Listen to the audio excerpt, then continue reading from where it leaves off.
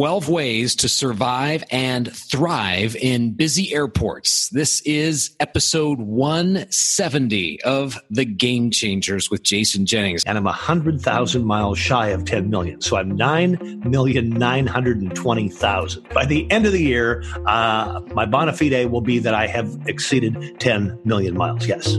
You're listening to The Game Changers with Jason Jennings. Leadership lessons in speed, productivity, growth, innovation, and reinvention. Now, here's worldwide best-selling author and speaker, Jason Jennings, and your host, Dale Dixon. So good to have you along today. Be sure to subscribe to The Game Changers in your favorite podcast player app, or make it simple. Go to jason-jennings.com/iTunes and you can subscribe right there. With 1 million plus listeners and downloads and growing every week, this is The Game Changers with Jason Jennings, New York Times, Wall Street Journal, USA Today bestselling author of 8 books on leadership, growth, innovation, speed, and reinvention. Jason, great to be with you today. Dale, it's great to be back with you. How are you? Good. We've taken a bit of a hiatus. I want to call this, is this season 4, season 5 I of guess The Game Changers? I guess it's season 4. And we did take a short break over the summer. And I think it was kind of unintended, but a lot of forces conspired to make that happen. But we're back. We'll be here every single week. There's a lot of things to talk about, and I've been answering a lot of emails to people saying, where are the new podcasts? Where are the new podcasts? So here we are. We're back. And I'm sure you've spent a little bit of that time in airplanes. And I know I've heard you say before, you have flown more than 10 million miles. That is a lot of miles to log in the air. And actually, I've got to correct that. I have. I think I had loose lips when I said that more than 10 million. It's actually, I went back and put together the actual numbers, and I'm 100,000 miles shy of 10 million. So I'm 9,920,000. So by the end of the year, my bona fide will be that I have exceeded 10 million miles. Yes. So I'm guessing you've picked up a few tips and ideas to make travel easier for the rest of us. And that's what our podcast episode is today. And I'm going to go through these very, very quickly. Feel free to pause me and ask me any follow-up questions whenever you would like. The first one, I've traveled a lot over the past several months, and airports have been jammed wherever you are, any place in the world. There are more. You can hardly move as you walk through the concourses in Atlanta and Chicago O'Hare and Los Angeles and in New York and in international airports.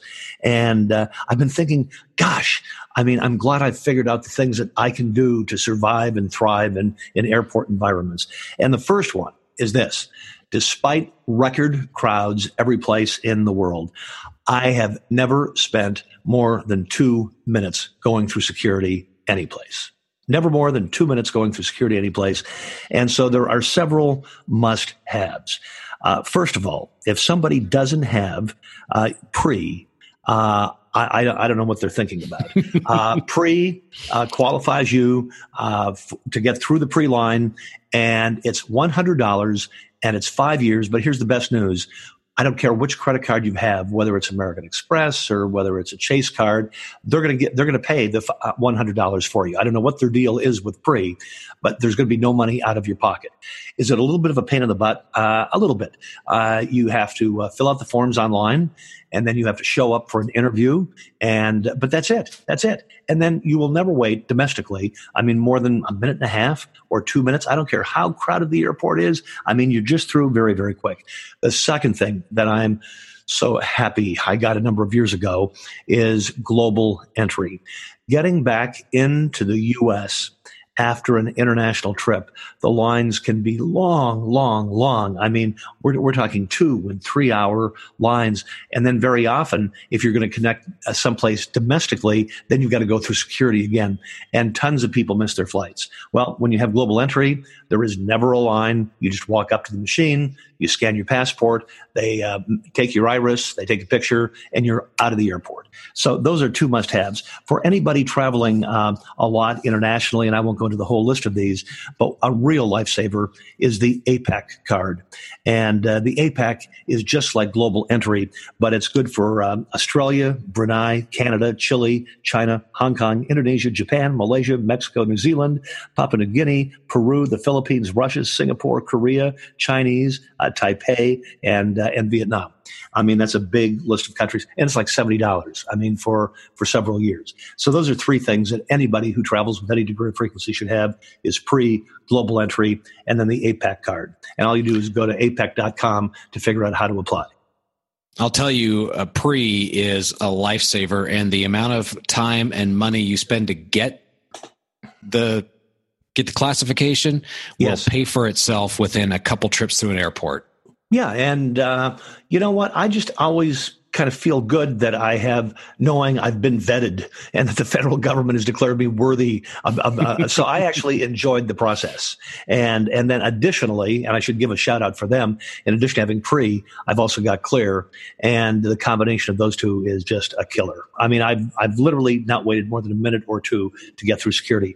Number two, about a year and a half or 2 years ago, I remember I went through security and I went to the newsstand and I bought a couple of newspapers and I bought a bottle of water, and it was like $9. And I said, what?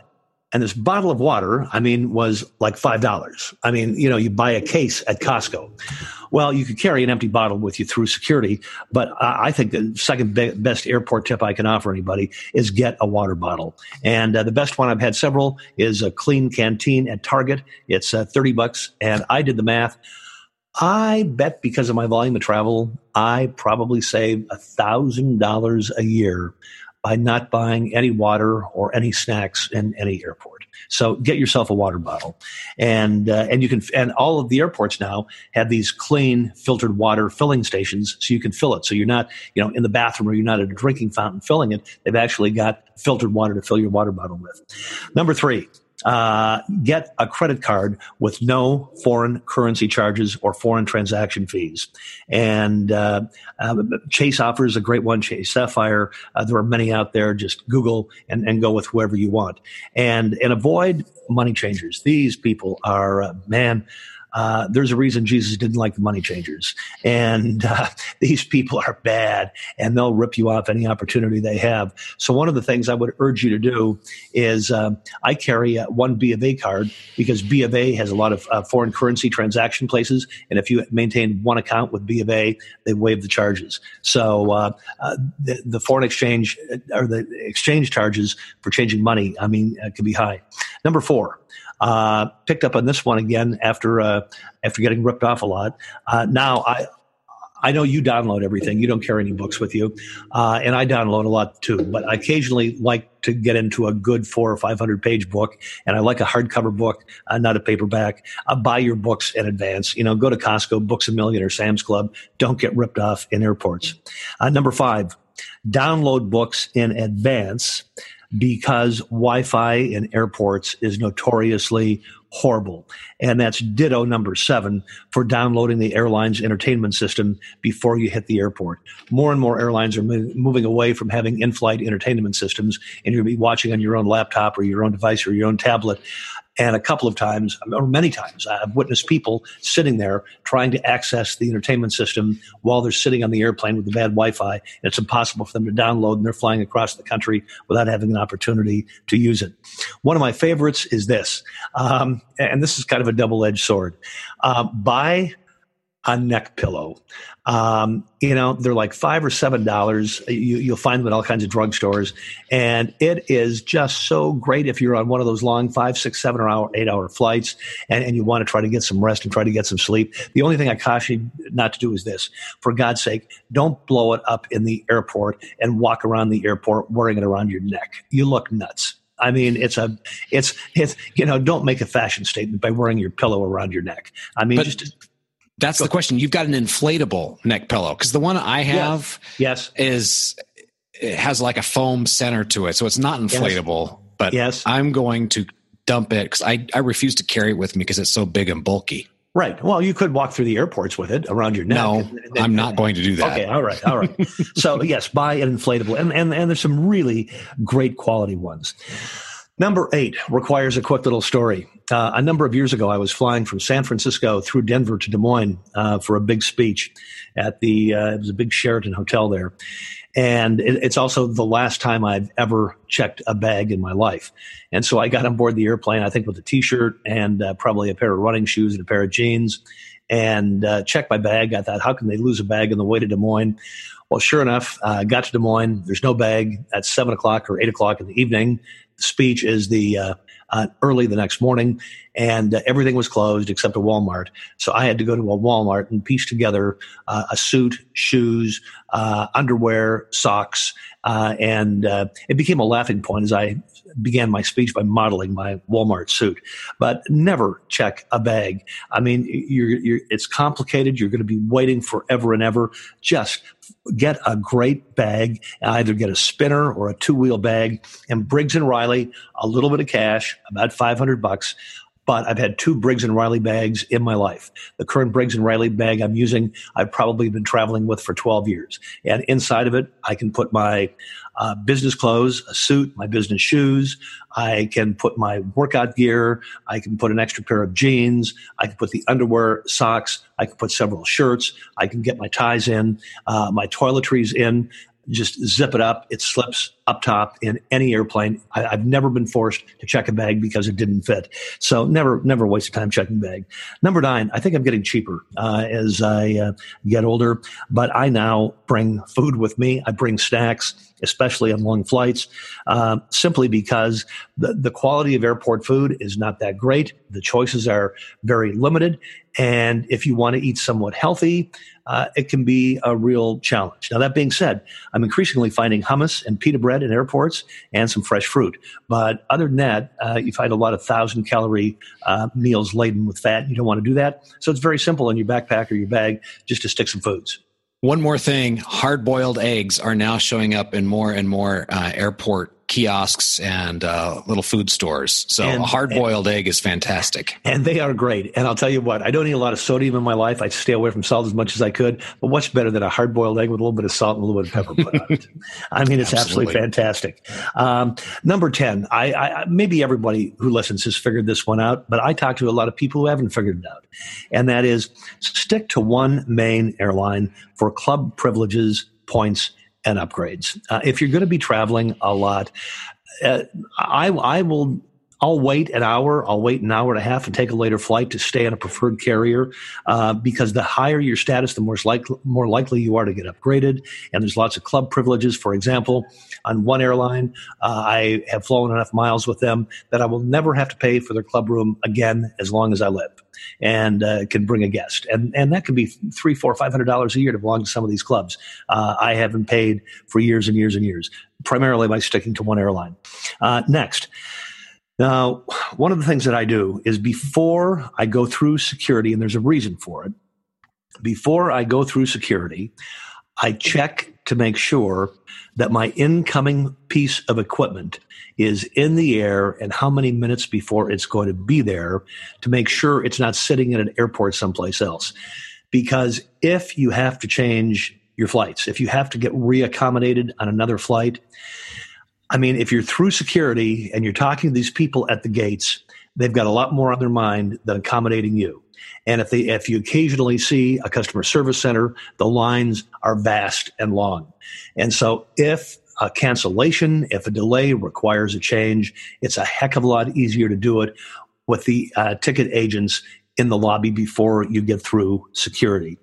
And so just use any of the flight tracking apps to be able to do that. By the way, have you seen the new do I have it here? Have you seen the new flight tracking app? It's new to me. Occasionally, I've been sitting in a hotel someplace and a plane's flown overhead, or I've been sitting outside in our garden and a plane's flown overhead. And I wonder now, what airplane is that? Where are they going? And I wonder which airline it is. And now, through the wonders of GPS, you just open the app. Wherever you are in the world, it shows you how the plane's flying overhead. You can just touch the airplane, and it tells you the airline, where it took off from, where it's landed. If it's on time, it shows you a picture of the airplane. Are you familiar with that one? I am. It's great. It is. It's great. It's so cool that somebody took and figured out a way to incorporate that technology into an automatic complaint system so that if you don't like the noise that airplane is creating overhead, yes, you can automatically complain about it. But yeah, it's definitely.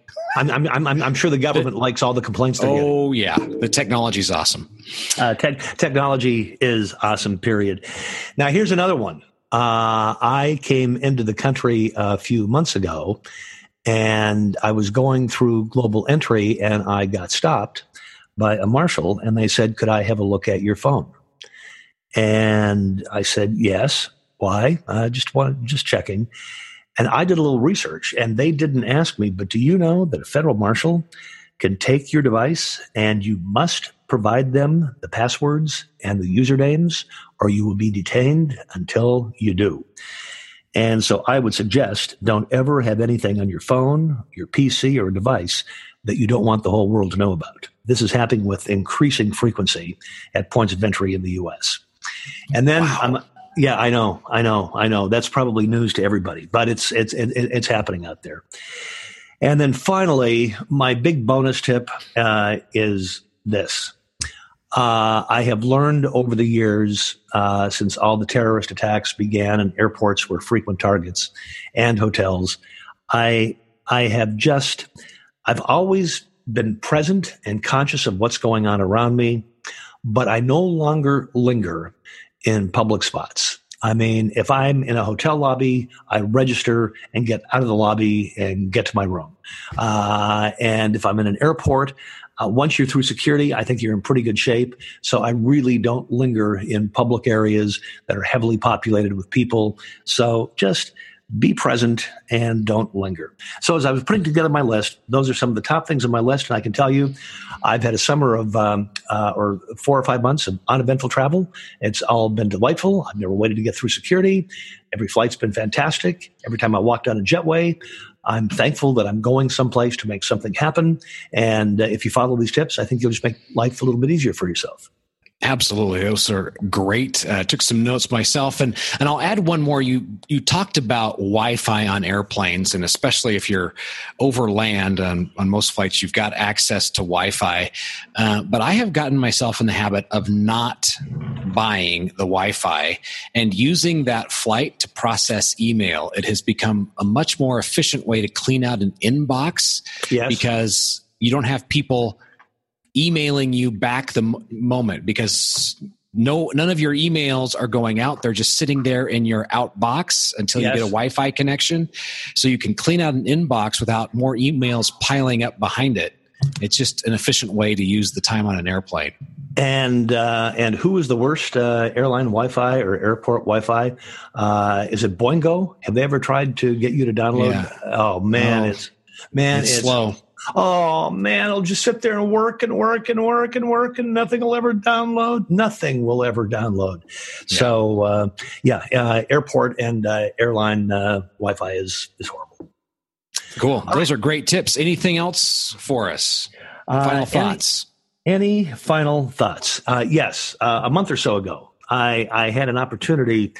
It was a business trip. It was a speech I was giving to Mercy and St. Joe's leadership team from Trinity Healthcare to about 500 people in the Detroit area. And then had the opportunity to do a short road trip. And a lot of regular listeners would know that that's where I'm originally from, and I really enjoy the state, especially in the summertime. And I had the occasion to stop at a roadside park. And I couldn't believe how well maintained it was and how clean it was and how beautiful the restrooms were. And during the course of our 10-day journey, we probably stopped at, I would say, 10 or 15 of the 84 welcoming centers and roadside parks that they have in Michigan. And I've got to tell you something, they have absolutely nailed it. Absolutely nailed it. And then I take a look at my home state of California and wonder, why can't we do this? And I've been in roadside parks and rest stops in other states that have been horrible. So I just want to do this call out. I mean, I was very, very impressed. And the other thing is this. In 10 days of driving in Michigan, we put more than 2,000 miles on. I never saw one piece of litter. Not one piece of litter on the side of any freeway, any interstate, any road, any street, not one piece of litter. So hats off to the people of Michigan. They're doing something right. I will encourage folks to subscribe to this podcast in the iTunes store or at jason-jennings.com. Jason Jennings is the author who USA Today called one of the 3 most in-demand business speakers in the world. Learn how your group or company can have Jason keynote your next event. Visit the website, jason-jennings.com. Until next time, make it a great week and travel safe and smart. You've been listening to The Game Changers, leadership lessons in speed, productivity, growth, innovation, and reinvention with business thought leader, best-selling author, and keynote speaker, Jason Jennings. Read Jason's most recent New York Times bestseller, The Reinventors, and visit his website at jason-jennings.com.